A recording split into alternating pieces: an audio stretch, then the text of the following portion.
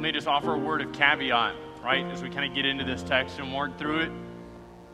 Had no intention that we're going to talk about this on Father's Day, but you're welcome anyway. Don't push it, you'll sleep on the couch. This morning we have an opportunity to come into a text that's really increasingly countercultural. It was countercultural in the day that Peter wrote it, so we're going to talk about that a little bit. We need to understand that it is absolutely the inspired Word of God, and so it is good for you and your marriage to apply the truth of this text. Amen? Amen. Hey, there you go. Thank you. Thank you. Hey, let me pray for us, pray for you. Pray for the Holy Spirit that He would apply this to your hearts. Pray for us corporately as a body. And pray for myself. Would you join me? Father, we are so thankful for your goodness to us, for your Holy Spirit in our lives, teaching us truth, applying your word to our hearts. God, I recognize that as a body, we encounter a text here in 1 Peter 3 that is increasingly countercultural. We see people live out a life that's completely opposite to this. We are labeled as small-minded and backwards for saying these things. Many of us believing these things, living these things as a part of our household, the way we relate to our spouses, and then those of us who aren't married, if we advocate for this, we're labeled as being backwards or not with it. But help us to resist any temptation to accommodate to culture at the expense of the truthfulness of your word. God, help us also to be gracious, to be loving to those who would disagree with us. Help us not to think incorrectly of them, but to recognize them as those for whom your Son Jesus died, for whom his blood may atone, and that they are absolutely as lovely and worthy of being beheld by you as are we. So, Father, I pray that we would not go through this text with anyone other than ourselves in mind. Our relationships, those things that you have equipped us with a grace to endure, relationships that you have placed us squarely in. And I just thank you for an opportunity to discuss this together today as family. Father, we pray for your Holy Spirit to be mightily at work, not just among this body, not just here at Ridgecrest, but then in the many churches of our community. I'm so thankful that we are not laboring here in Greenville and Hunt County alone. We have many churches. And Father, I pray that those many churches might be recognized as all laboring together, working together, serving you well in this place. That our collaborative desire, the way that all of our hearts would beat, would not be to have one strong independent church at the detriment of all the gathered churches, but that we would all manifest one body, and that being the body of Jesus Christ, Him the head, and that we would all find ourselves in submission to that. So I pray for the very many pastors of our community that you would give them hearts that beat that way, that their desire would be to see your kingdom expand and not their own. So God, we pray for them this morning. Father, I'm so thankful that you so perfectly show us what a father is. Some of us have been hurt, disappointed, let down. Some of us did not know our fathers. But you so perfectly show to us the example of a father who is ever loving, who is perfect.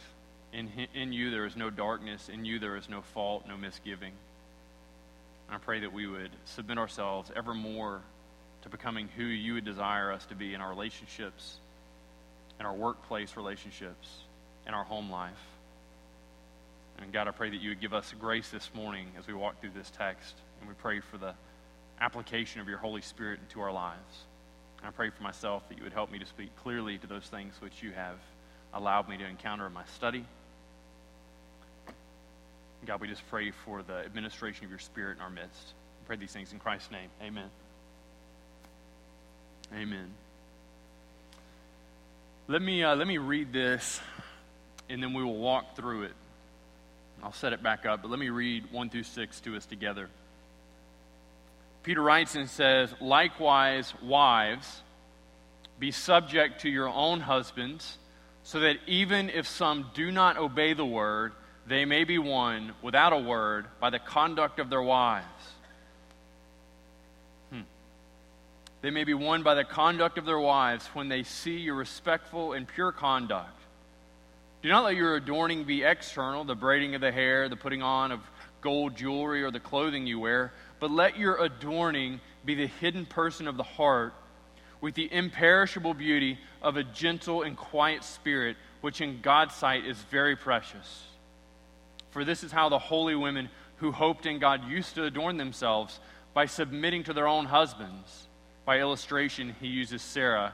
He says in verse 6, "As Sarah obeyed Abraham, calling him Lord, and you are her children, if you do good and do not fear anything that is frightening."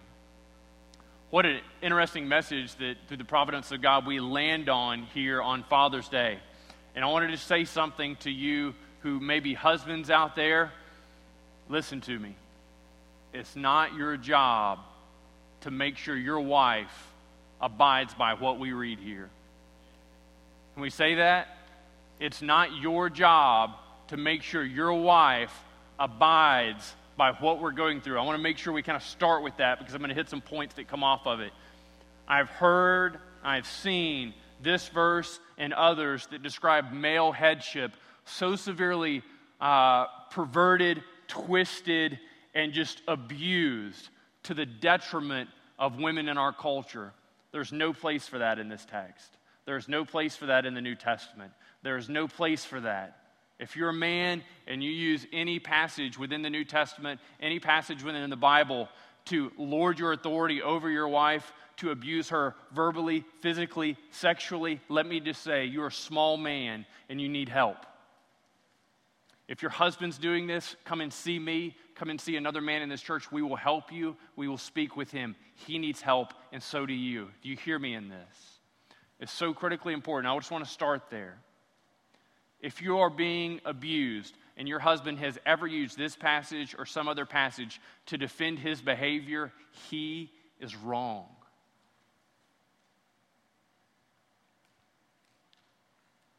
You don't deserve it. He's not right. He's absolutely in error. We love him and we love you. We want to make sure you're safe. And so if this is you, stop by the office. We would love to talk with you. We'd love to be invested in your relationship and to help you guys get to a healthy place, okay? So let's just start by saying that. Let's move through the text then. Peter is writing this, and if you look right back up in chapter 3, what did we just talk about? It's this long section that began really back in 2:13 that said, "Be subject to the Lord's sake." And so we recognize that in his discussion of our submission to government, in his discussion of our submission, and so he went in and he talked about slaves that had good masters and bad masters. So all over, our understanding of submission is rooted in, firmly established in our submission to Jesus. And so I'll say this, if you don't submit to Jesus, you're never going to submit to anybody else. If you don't submit to Jesus, you're never going to submit to anybody else. So if you don't know what it is to follow Jesus, to lay down your life before him and to say, "Jesus, I'll follow you and wherever you call me to," then it's never going to work in any of your horizontal relationships either. You cannot submit to your husband. You cannot submit to government authorities. You cannot demonstrate any form of biblical submission outside of what it is to first and foremost submit to Jesus. We have to understand that. And so he began with that. And then we look back at 2:12 and we recognize the pattern in which we live, the way that we live our lives, the way that we engage, or the course and manner of our lives should be a bold testimony and a witness. In essence, as we go about and we engage in just conversation, as we live out what Peter had written back in 2:12 was that we are to keep our conduct among the Gentiles honorable. Why? He said that so that when they speak out against you as evildoers, they may see your good deeds and glorify God on the day of visitation. There's always this component within the Gospels. One, that we are communicating it clearly, but two, that we are living it out well. And so if what you're communicating out doesn't line up with the way that you're living, nobody's buying it. Nobody's buying it. Nobody's believing it. Nobody's buying into it. And so we recognize that it made it through what it is to submit to government. It made it through what it is to have people in authority over us.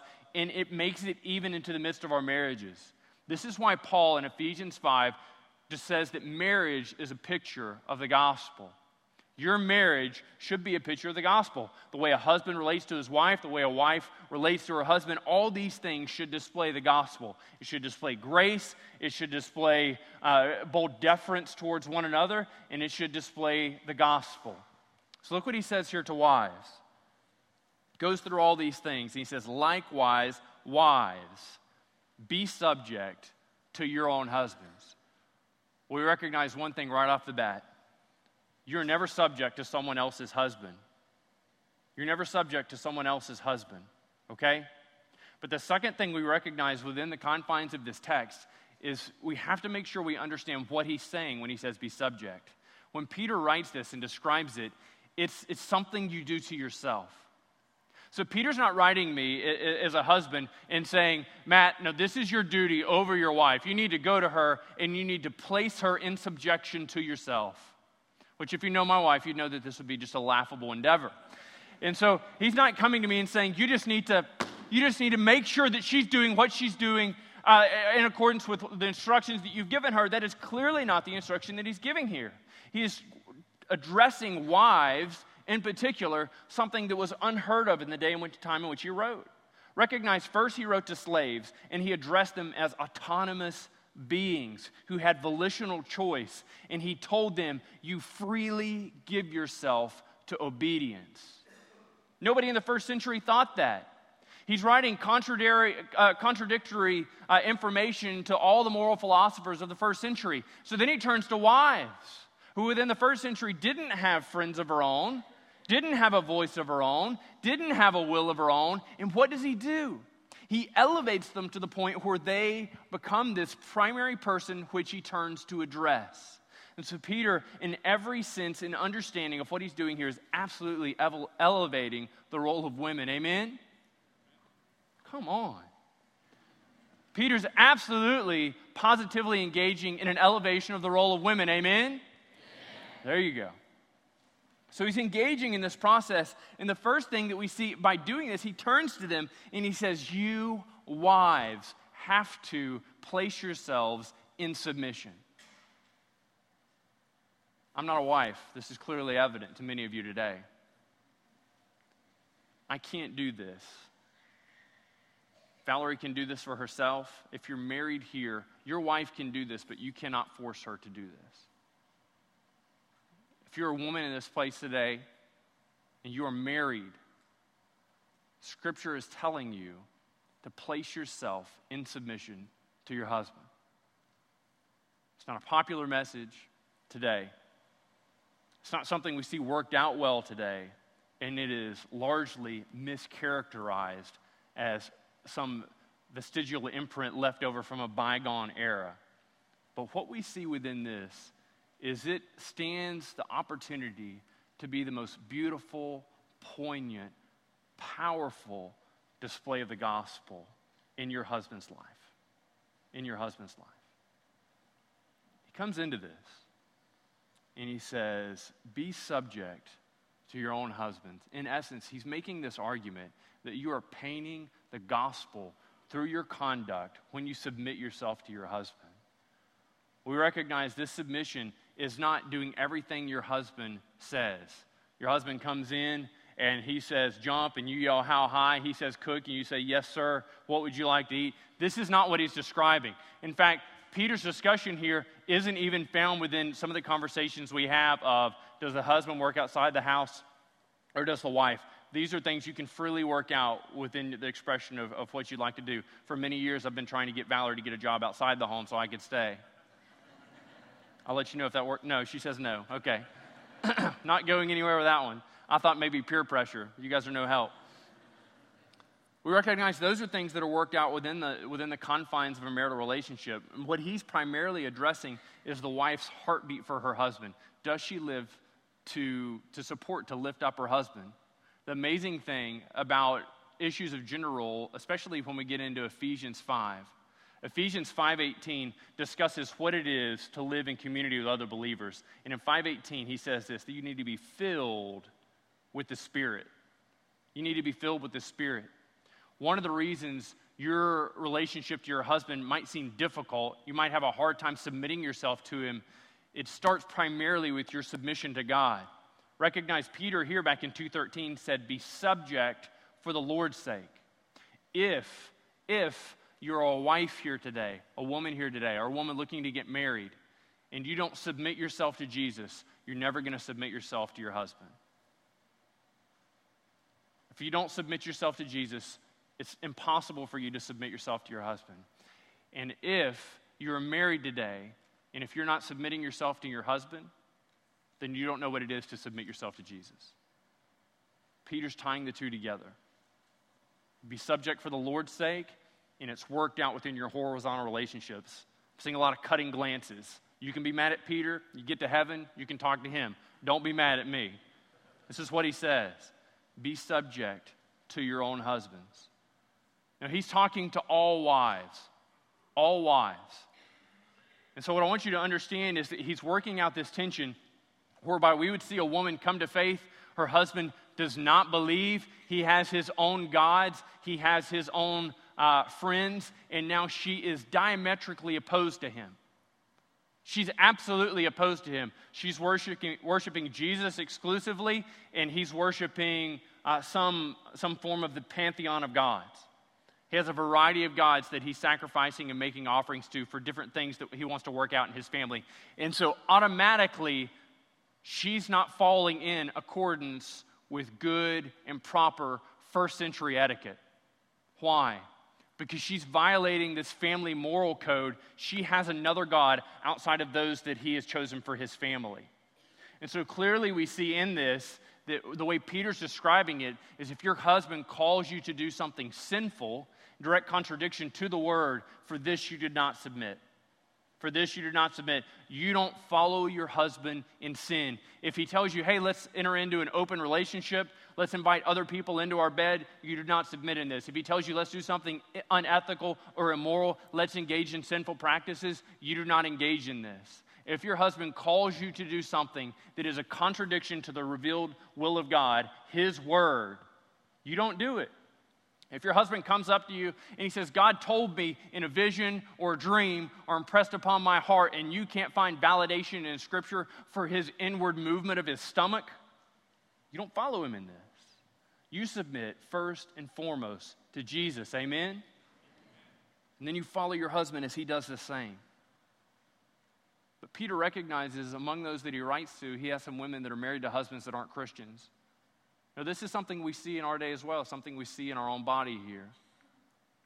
And what he writes to this wife, and she is operating within the first century from a place of absolutely no power, absolutely no authority.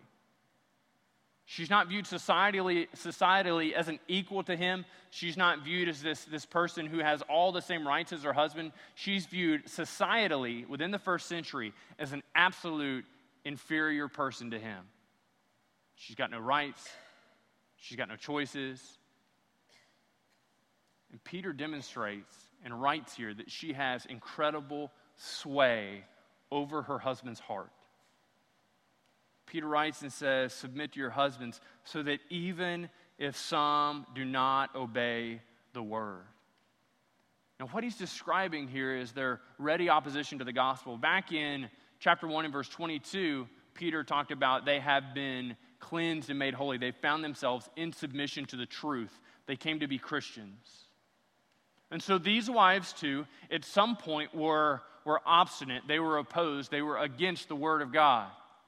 But at some point, as Paul writes in Ephesians 2, they moved from deadness to life. Colossians 1 says we move from darkness to light.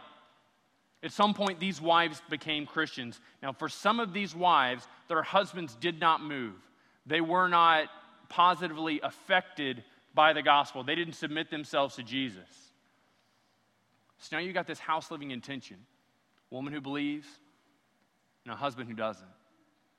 Now for this woman in the first century, it's likely this tremendous feeling of despair. She's not able to move the needle. She's not able to direct his heart. She's not able to affect him. But what Peter describes to her is that her conduct can have a profound impact on his heart for eternity. Her conduct can have a profound impact on his heart for eternity. Look what he does here. He is tying her submission to the salvation of her husband.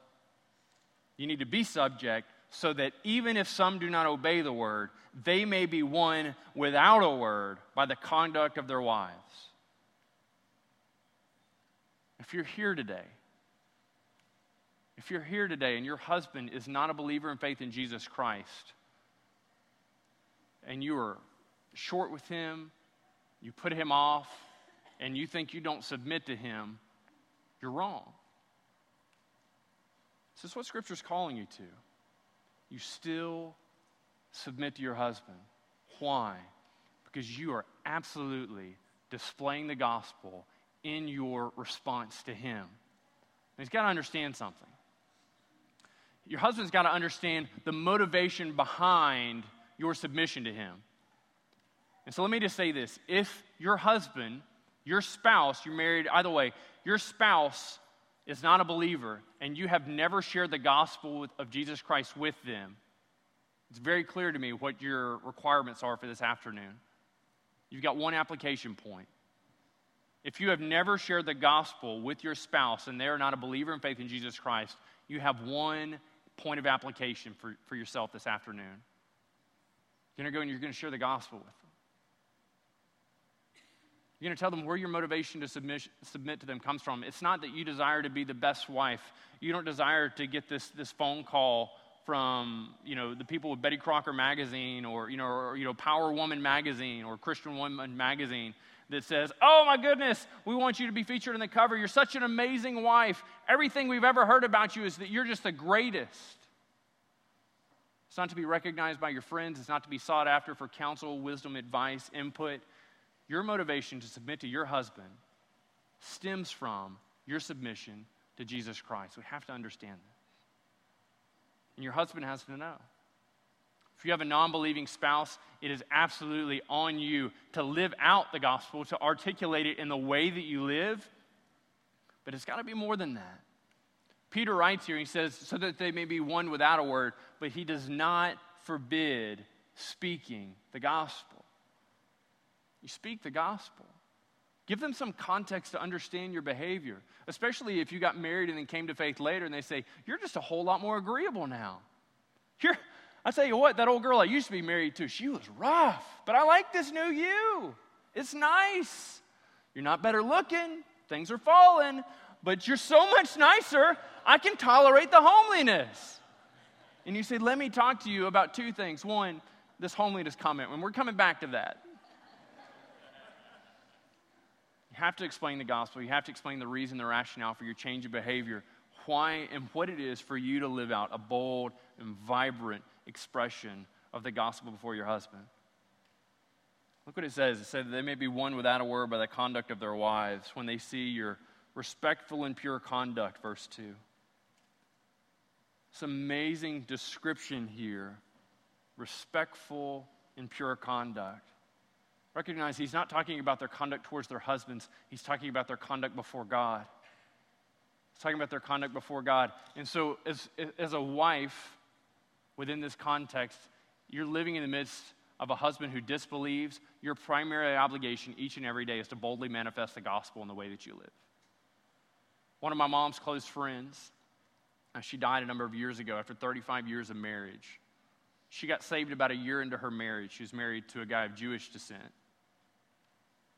He was really just heritage only. He didn't believe in God, but this is kind of what his family was.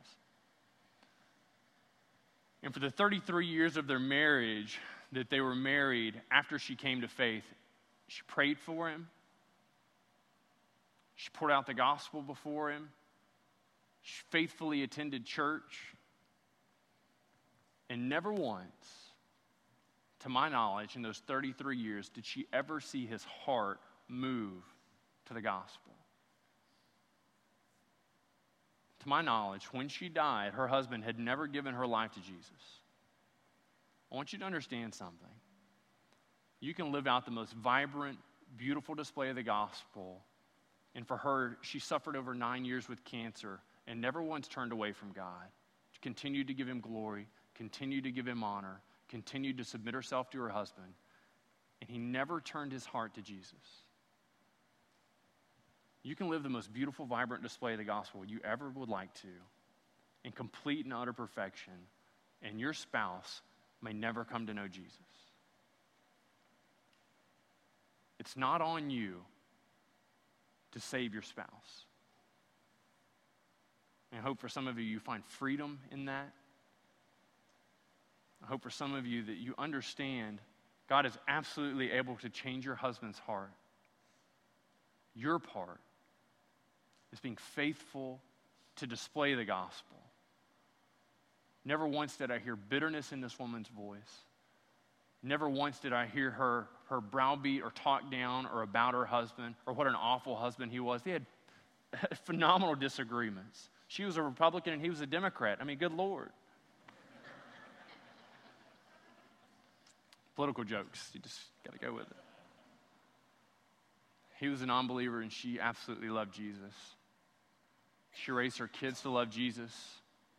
So you've got a believing mother, 2 believing sons, living out a vibrant display of Jesus, walking in grace. Those moments that she fails, she gives a tremendous witness for you. If you're here and you have a non-believing spouse, you are going to mess up. It's just true. You're going to fall short, you're going to fail, you're going to sin. Don't cover your sin. Don't make excuses for it. You're a rotten sinner. This did not change when you got saved. This did not change. What has changed is your eternal destiny. What has changed is you have now received grace. And so what you show your husband in the midst of failure is not brokenness, but it's what it is to be forgiven and to walk in light of that forgiveness. Do you understand the difference there? If you're going to boldly display the gospel for your husband, then you have to show your husband what grace looks like, what it is to be forgiven by God, what it is to show your husband, man, I failed. I don't rejoice in that. That's not me. Romans 6, Paul says, I am dead to sin and alive to Jesus. Amen.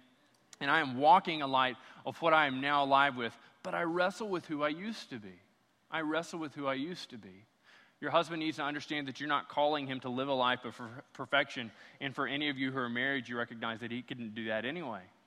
He couldn't do that anyway. He's never going to be perfect, and you certainly don't show him what it is to be perfect either. So you're living out this vibrant display of the gospel. And in 3 and 4, Peter really kind of moves to address something that was a whole lot more prominent in his day, but let's just hit it really quickly. He says, don't let your adorning be external, the braiding of the hair, the putting on of jewelry, or the clothing you wear.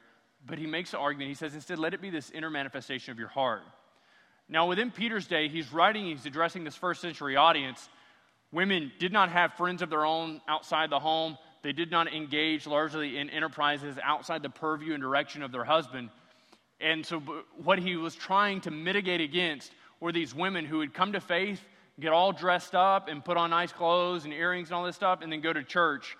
And then the people in the community would see that and be like, hussy, harlot, hussy. Do you see what I'm saying? He wants to make sure that they're not giving the impression that they're engaged in illicit sexual behavior, is really what this is rooted in here. And so when the women in the first century would go out, people already know they're disrupting the fabric of their home because they've come to faith and their husband hasn't. And so now they're getting dressed up and they're going out. Like nobody in Greenville, Texas is accusing you when you put on nice pants and a shirt and you drive out on Sunday morning, you're like, oh, they're going to a brothel. I know what they do on the weekends. Anybody ever accused of that on Sunday morning driving to Ridgecrest? No? I saw a hand in the back. We'll talk later. It's like nobody's being accused of this, but we recognize within this that he is calling us to modesty in dress. He's not saying you can't fix your hair. That's ridiculous. What he's talking about is focusing so much on this external manifestation that there's no focus on the inward part. Your primary designation, be it as a wife or just a Christian here today, is that you would focus on your internal heart response.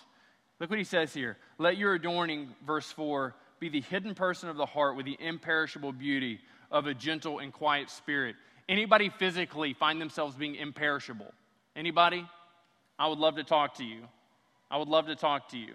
I got gray hairs popping up in my eyebrows. I didn't know that was a thing. I thought at first it was a very, very blonde hair. I pulled it and he has friends.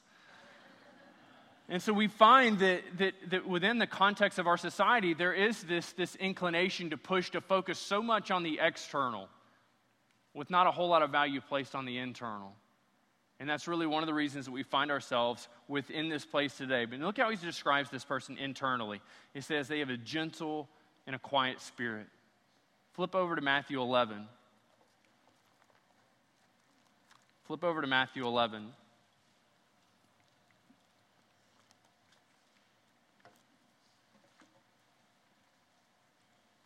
Peter wrote and said, it needs to be the imperishable beauty of a gentle and quiet spirit, which in God's sight is very precious. And then in Matthew 11, this is what we read in verses 28 and 29. Jesus speaking, he says, "Come to me, all who labor and are heavy laden, and I will give you rest." And then he describes himself. He says, "Take my yoke upon you and learn from me, for I am gentle and lowly in heart, and you will find rest for your souls."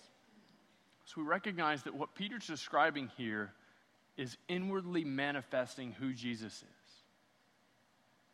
What he describes here, and he says that they need to have the imperishable beauty of the inner heart, which is gentle and quiet. He's calling you to display, in a very real sense, Jesus.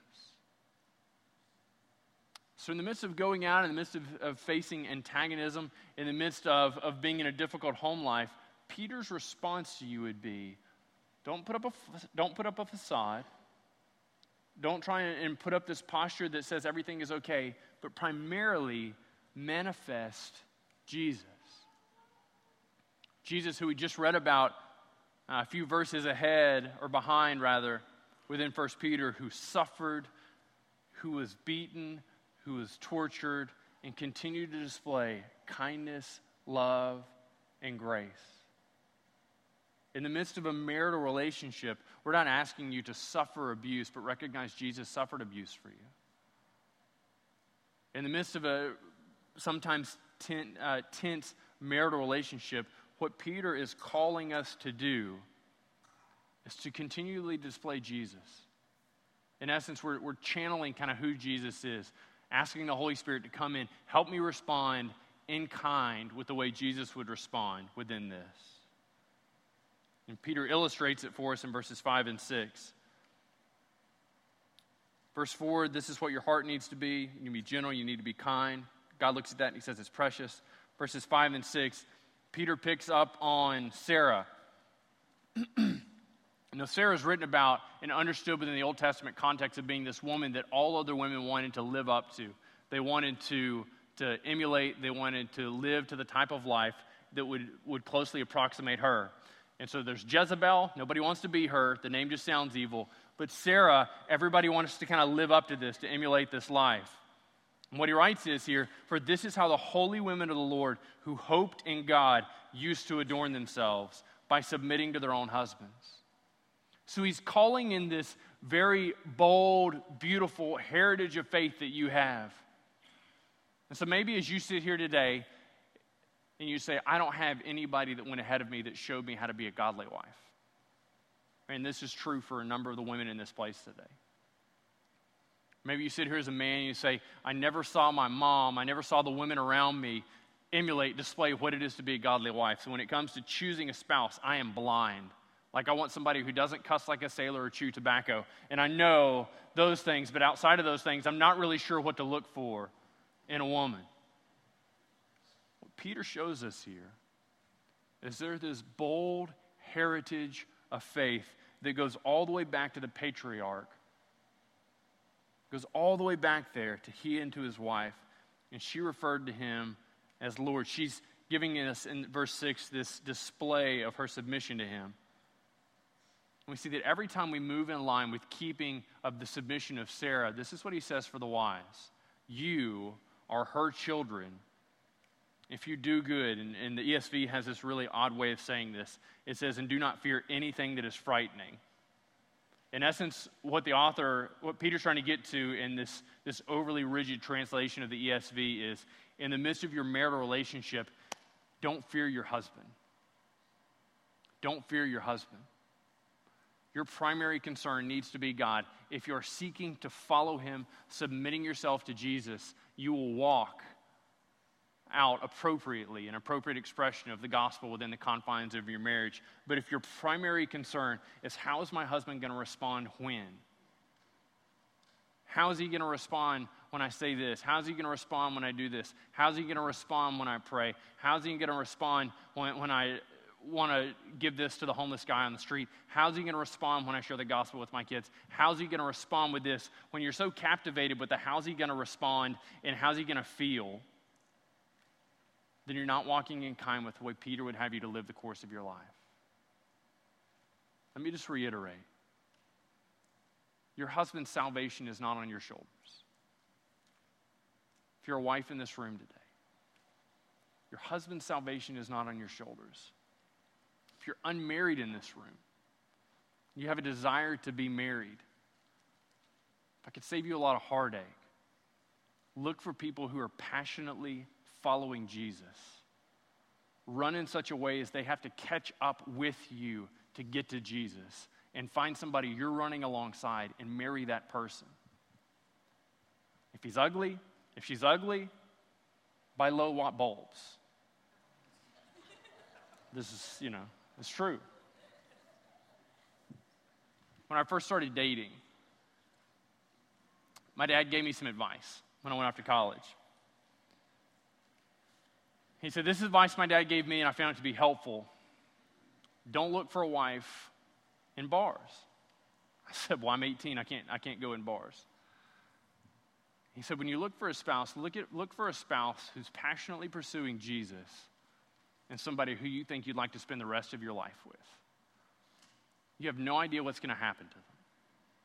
You could get married to them. Driving back from the honeymoon, you could be in a car wreck, and they could remain in a persistent vegetative state for the rest of the course of your marriage. How they look, how they treat you, cannot be the primary reasons you pick a spouse. Marriage is so much more important than looks. It's so much more important than personality. It's so much more important than points of compliment. She's just so kind to me. She's so supportive of me. Her family's rich. When you go to pick a spouse, you want to pick somebody who's passionately pursuing Jesus. And until you find this person, stay single.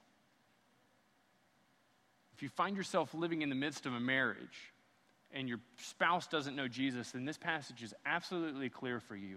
You continue to passionately pursue Jesus and pray for the salvation of your spouse. If you are married and your spouse loves Jesus, praise God. We have women in this church whose spouses don't know Jesus. They have not yet submitted themselves to him. They don't know him as Savior and Lord.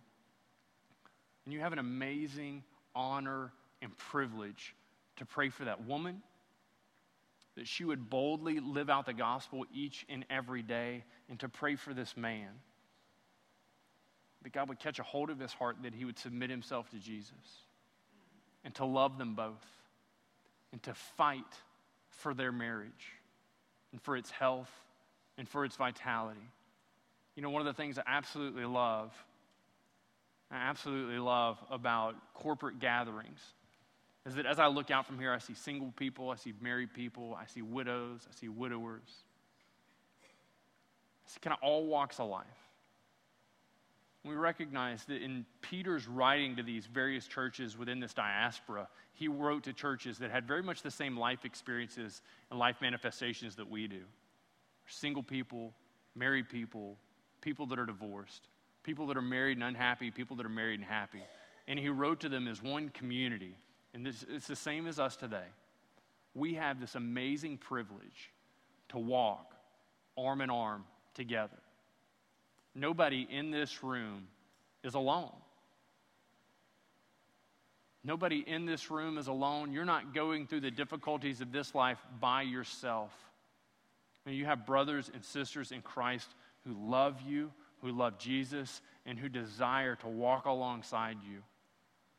So that when your marriage is terrible and you want to quit, we're there to support you. When your marriage is great and ours is terrible, you can support us. Everyone's going to go through various rhythms over the course of their life. Some days your marriage is going to be great. Some days it's going to be terrible. But what we have the amazing privilege to do as Christians is to continue to live out this bold display of the gospel in the midst of our marriages and to support those who aren't doing as well as we are today. Amen? Amen. Would you join with me as I pray for us? Pray for our marriages. Pray for those who are not yet married, that they might find spouses who are boldly, passionately seeking to follow Jesus each and every day. And in kind with this passage, pray especially for those who've been joined to a person who's not yet submitted themselves to Jesus. Pray for the salvation of the non-believing spouse and pray for the grace of the Christian. Father, we thank you for your goodness to us.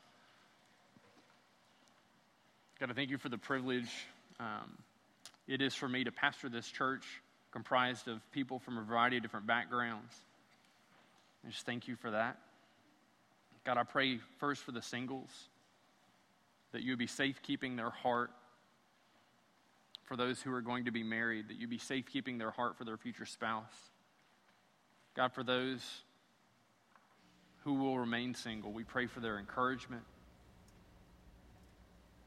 And I pray that they would not see themselves as anything less than complete and whole in you, and that we would not give them that impression that singleness is something to be fixed. And recognize that Paul speaks highly of singleness. For those of us who are married to believing spouses, I pray that we would safekeep the gospel well. For our spouse, that husbands would serve our wives well, that we would love them as Christ loved the church, recognizing that he gave himself up for her, that our love for our spouses would not be self-exalting, but self-deprecating in some sense. That we would die to self and live to you in the way that we graciously lead our spouses. And Father, we pray for the wives in this room who are married to believers, that you would help them in their manifestation of the gospel, that they would be quick to forgive, that they would be a great support for their husband and a wonderful compliment to him. And Father, we pray for those couples in this room that either the husband believes and the wife doesn't, or the wife believes and the husband doesn't. God, could we be so bold to pray first and foremost that you would bring them to salvation? I think that's all of our heart cry this morning. That by the power of your Spirit, you would enjoin all of our prayers for the salvation of those who have yet to submit themselves to you. So God, we pray for those husbands. We pray for those wives who don't know you. And we boldly ask you for their salvation, that you would stir in their hearts. And God, we pray that you would be with the believing spouse, that you would be daily an encouragement to them, that you would give them an extra measure of your grace, that they would have a sense of purpose in their marriage. They would be incredibly blessed to manifest your gospel and to live each and every day as a missionary in their own home. And Father, we just thank you for this time we've had together this morning, and ask that your Holy Spirit would continue to move in our lives and give us points of application that we've not yet thought through, prayed through, or even considered. And we pray these things in Christ's name. Amen.